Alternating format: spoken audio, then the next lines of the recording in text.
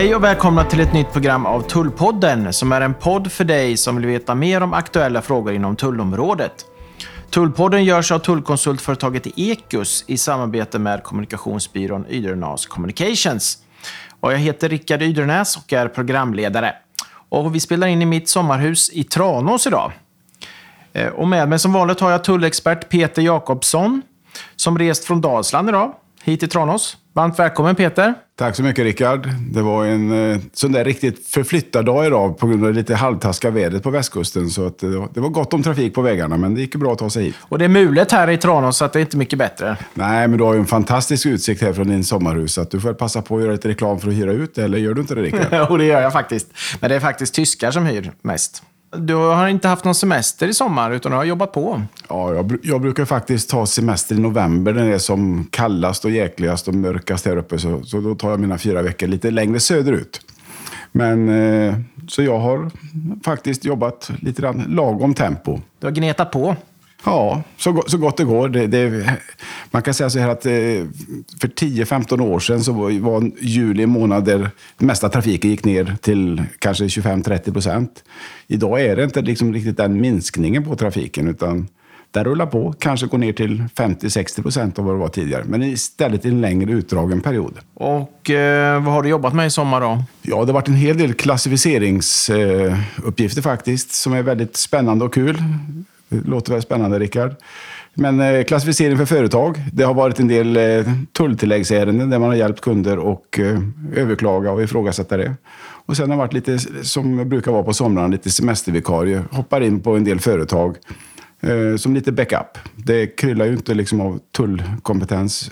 Så att det är ett sånt där litet sommarjobb jag har. Och i det här programmet ska vi fokusera på Brexit och prata om Brexit eftersom det idag har presenterats resultatet av den omröstning som ägt rum i Torypartiet om ny partiledare och sedermera sen premiärminister efter Theresa May. Det blev som väntat den tidigare utrikesministern Boris Johnson som vann omröstningen med en stor majoritet.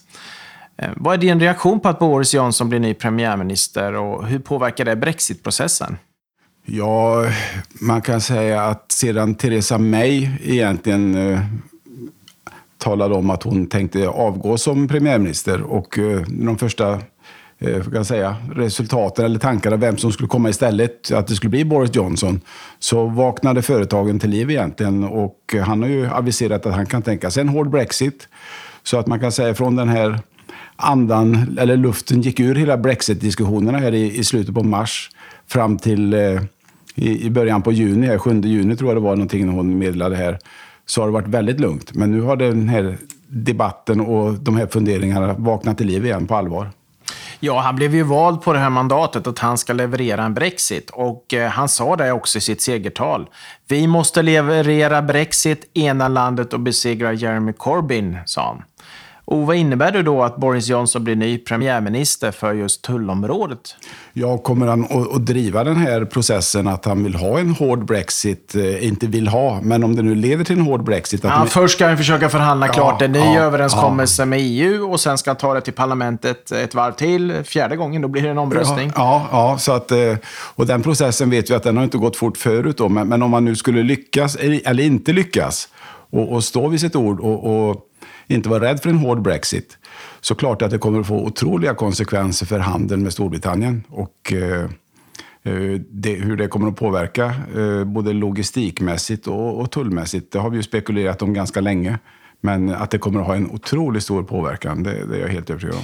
Och det är då när man har förhandlat klart det här avtalet med EU så ska det beslutas om i brittiska parlamentet och blir det inte något stöd för det så vet vi inte vad som händer riktigt. Det är en stor osäkerhet fortfarande. Hur ser du på, hur förberedda är svenska företag som handlar med Storbritannien på Brexit? Oavsett om det är hård eller mjuk. Ja, oavsett så har vi ju både från Tullverket, Business Sweden och handelskamrarna informerat väldigt många företag och gjort det väldigt bra här under, kan man säga, i princip 1 års tid sedan man förstod att det här kan bli en lång och utdragen process. Så jag tror att de större svenska företagen, både export- och importföretagen, har en god bild och en bra förberedelse och planering för det här. Däremot så tror jag att lite mindre företag och företag som kanske inte tänker på att man har gjort handel med ett land utanför, ett land som kommer att hamna utanför EU, vad det innebär. Så att det kan nog bli en helt ny process. Jag menar att som det är idag, som du skickar varor ifrån Göteborg till Stockholm eller Göteborg till London, så är det precis samma process. Helt plötsligt så blir det en tullhantering som kommer in, som kommer att kräva mer administration och som kommer att kosta mer helt enkelt. Så att det är nog ganska viktigt att man tänker till på de här sakerna. Och många företag väntar med att förbereda sig eftersom man inte vill dra på sig några onödiga kostnader. Ja, men det resonemanget tycker inte jag håller riktigt, därför att vi vet ju att det kommer ju att bli en Brexit. Men det vet vi ju nu. Ja. Det blir en Brexit. Ja. Frågan är hur och när. Ja, precis. Så att de förberedelser man har gjort nu är ju liksom ingen nackdel, utan då är man ute i väldigt god tid om det nu skulle bli så att man lyckas komma till ett avtal och det skulle bli 1 januari 2021 som gäller. Så har man ju gjort mycket av de här förberedelserna man vill göra. Klassificera sina varor, se över leveransvillkor och alla de här sakerna. Då är man förberedd och har gjort det här. Man har gjort det i god tid.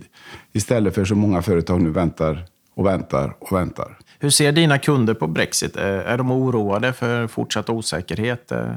Ja, det är klart att de vill ju veta, för det här kommer naturligtvis att kosta pengar och vad ska man säga? Man vet ju heller inte, om man nu är exportör så vet man ju inte hur bra leveranserna fungerar in i Storbritannien. Det kanske fastnar där.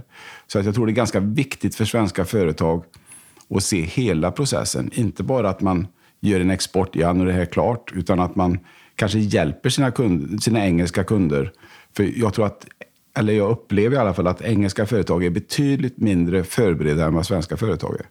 Så man kanske till och med måste ställa lite kontrollfrågor mot engelsmännen. Hur hanterar ni det här? Och hjälpa dem på traven. Så att man inte blir en dålig leverantör. Så att leveransvillkor och hur man agerar tror jag är väldigt viktigt. Och där har ju vi en bra kontakt som har varit med i Tullpodden.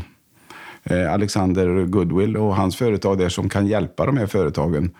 Om man nu vill på något sätt etablera sig lite starkare på den engelska marknaden. Jag vet ju som sagt hur norska företag förberedde sig inför Sveriges EU-inträde. Där man tittade på om man skulle etablera sig i Sverige med momsregistreringar och sådana saker för att kunderna inte skulle uppleva att de skulle behöva ta varorna över en gräns. Utan kanske lite grann så för svenska företag också. Jag träffade David Quach som är Frankrikes ambassadör i Sverige under Almedalsveckan och ställde frågan till honom.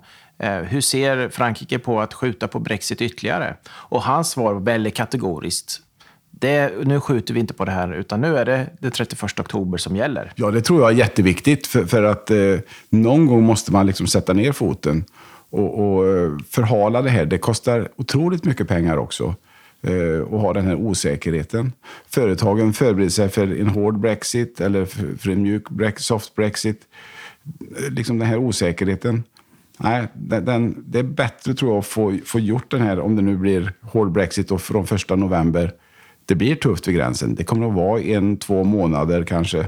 Sedan så har man lärt sig rutinerna och det faller på plats. Jo, men man kan ju inte hålla på med den här frågan för evigt, utan man måste ju hitta någon slags avslut också. Ja, förtroendet för våra politiker, om man nu ger efter för mycket för engelsmännen eller för Storbritannien, det sjunker nog avsevärt då. Så jag tror nog rent politiskt också för självbevarelsedriften för EU är nog ganska viktigt att man faktiskt står på sig. Jo, det är klart också att EU vill ju gå vidare. Man vill jobba med andra frågor som står högt upp på dagordningen. Klimatet, ekonomin, flyktingfrågor och så vidare.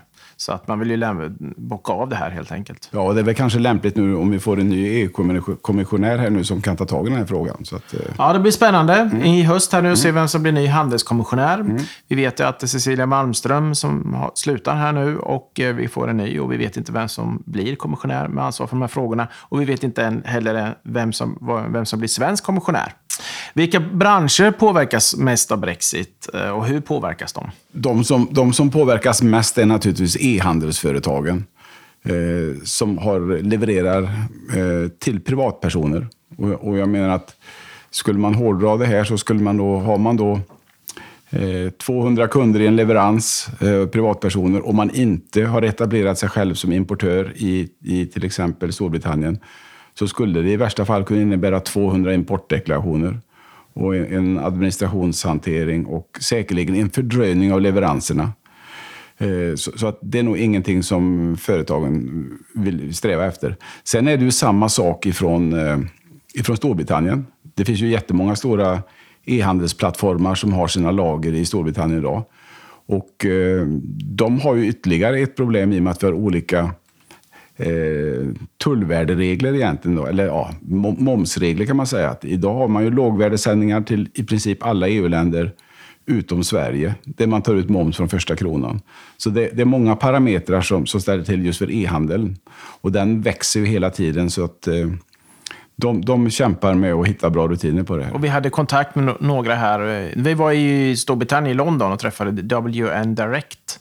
Ja, precis. De har du fortsatt dialog med? Jajamän, det har vi. Och de har ju väldigt stora flöden över just Engelska kanalen till Frankrike, bland annat. Och där jobbar vi med en lösning som vi har framme för dem. Och, men som sagt att det är ganska stora mängder gods som går. Och de förbereder sig på en hård Brexit? De förbereder sig på en hård Brexit. Det är liksom en överlevnadssak. Att är man inte förberedd just i den nischen, den branschen de är i, då är man nog snart ganska fort ut ur den branschen. Man är rökt. Man är rökt, det kan man nog lugnt påstå.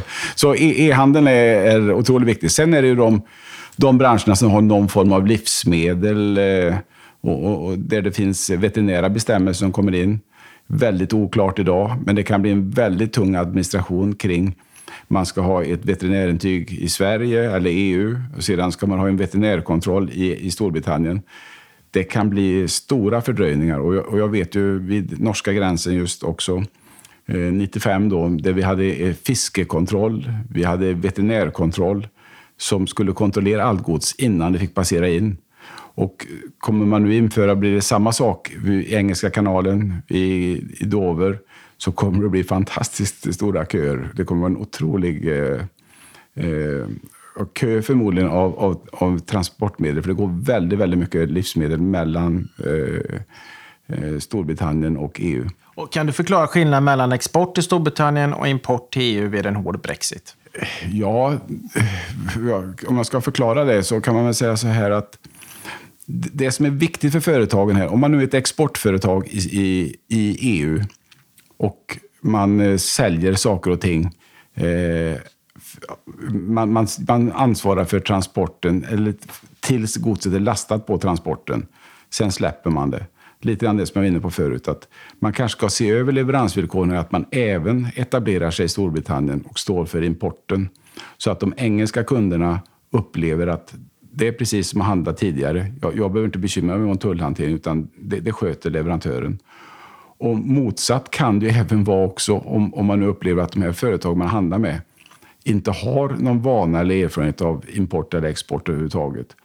Att man kanske köper det i England och själv är exportör och importör. Så att det är väldigt, väldigt viktigt från fall till fall att titta på det här. Men som sagt, leveransvillkoren och betalningsvillkor och de här saker är sånt som man måste se över för att känna att man har kontroll på det här. Men om det blir en hård Brexit och det blir tullar och tullkvoter och det blir krångligare, då har väl britterna mer intresse av att ha generösa regler för om man vill fortsätta ha en bra handel med EU-länderna, medan EU har väl inget intresse av att vara generös mot britterna. Hur ser du på det? Att det blir tuffa höga importkvoter från...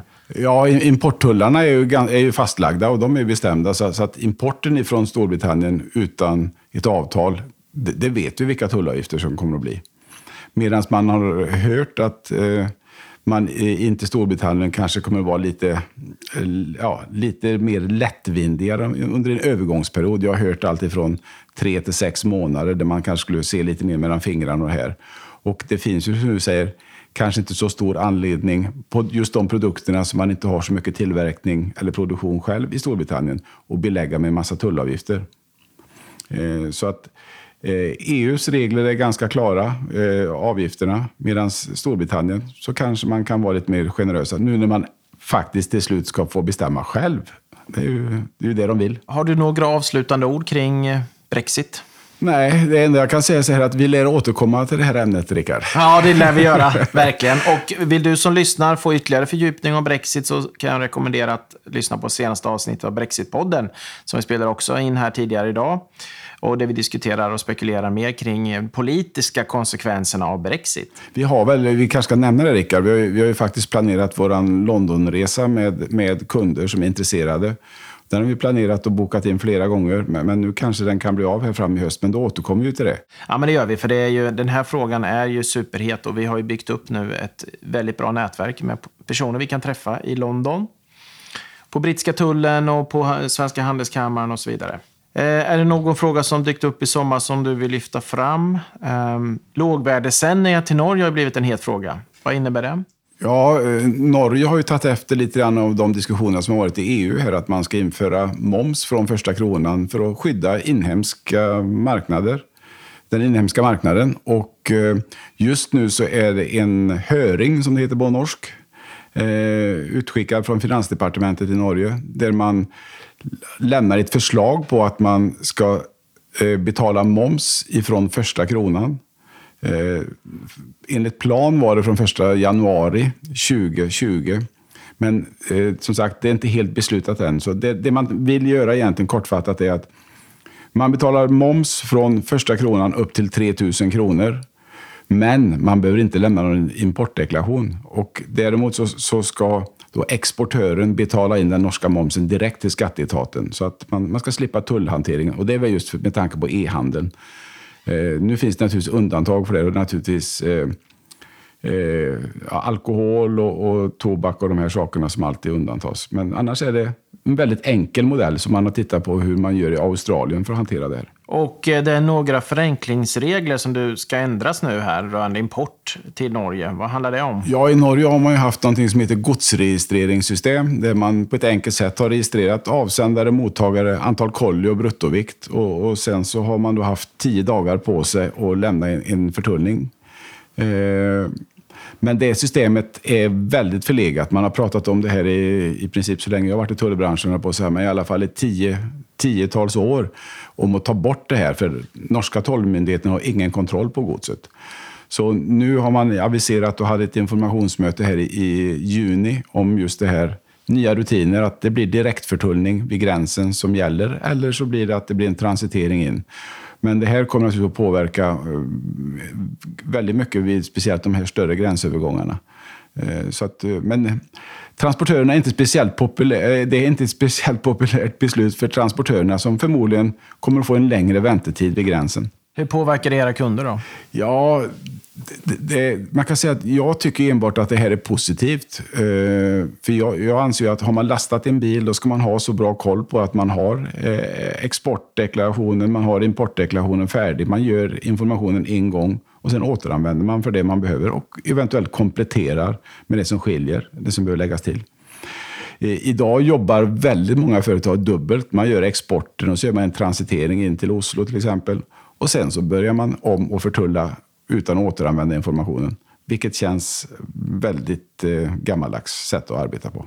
Så jag tycker det är positivt att man en gång för alla tar tag i den här frågan. Hur ser dina planer och Ecus planer ut för hösten? Ja, det rullar ju på. Vi hade ju, som sagt, vi har ju diskuterat mycket det här med tullager och den biten som infördes och skulle vara implementerat i november förra året. Och vi har ju implementerat alla våra kunder vi hade och även några nya här i år. Men det finns alltid en del förbättringar och förenklingar att göra det här i de här. Så det blir en hel del jobb med tullager och förbättringsarbetet där. Sen så har vi ju tulldagarna som är ett väldigt viktigt forum i tullbranschen som är i oktober. Stockholm, Göteborg och Malmö. Så där kommer naturligtvis vara närvarande. Sen kommer ju du och jag, Rickard, att spela ett gäng tullpoddar. Vi jobbar ju lite grann med vår nya hemsida som ska vara framme här i höst och vara klar egentligen inför nästa år som är Ecus 20-årsjubileum. Och då hoppas jag vi ska fira stort. Ja, just det. Det är ett stort jubileum nästa år. Ja, så att åren har gått fort, det måste jag säga. Fantastiskt fort. Så att det är väl det. Och sen är det naturligtvis Brexit. Ja. som kommer ha en stor påverkan på min semester. Kanske där 1 november. Ja, du har ju lagt den precis där när det kanske blir då. Ja, det var väl bra tajmat, va? Ja, jag hade en tanke där. Vi kände till det här väldigt tidigt. Nej. Ja, du får skjuta på den kanske till december. Ja, nej, men det är dags att avrunda. Och jag vill tacka dig, Peter, att du tog dig ända hit till Tranås och spelade in. Det var jättekul att ha det här. Ja, jag får tacka så hemskt mycket. Och jag är fortfarande helt fascinerad av den utsikten du har här vid sjön. Alltså det är nästan som i Dalsland. Ja, har du som lyssnar en fråga som du vill ta upp i programmet, mejla info@tullpodden.se eller besök Tullpoddens Facebook-sida. Vi finns också på webben på tullpodden.se, på Twitter och på Instagram. Tack för att ni lyssnade och på återhörande.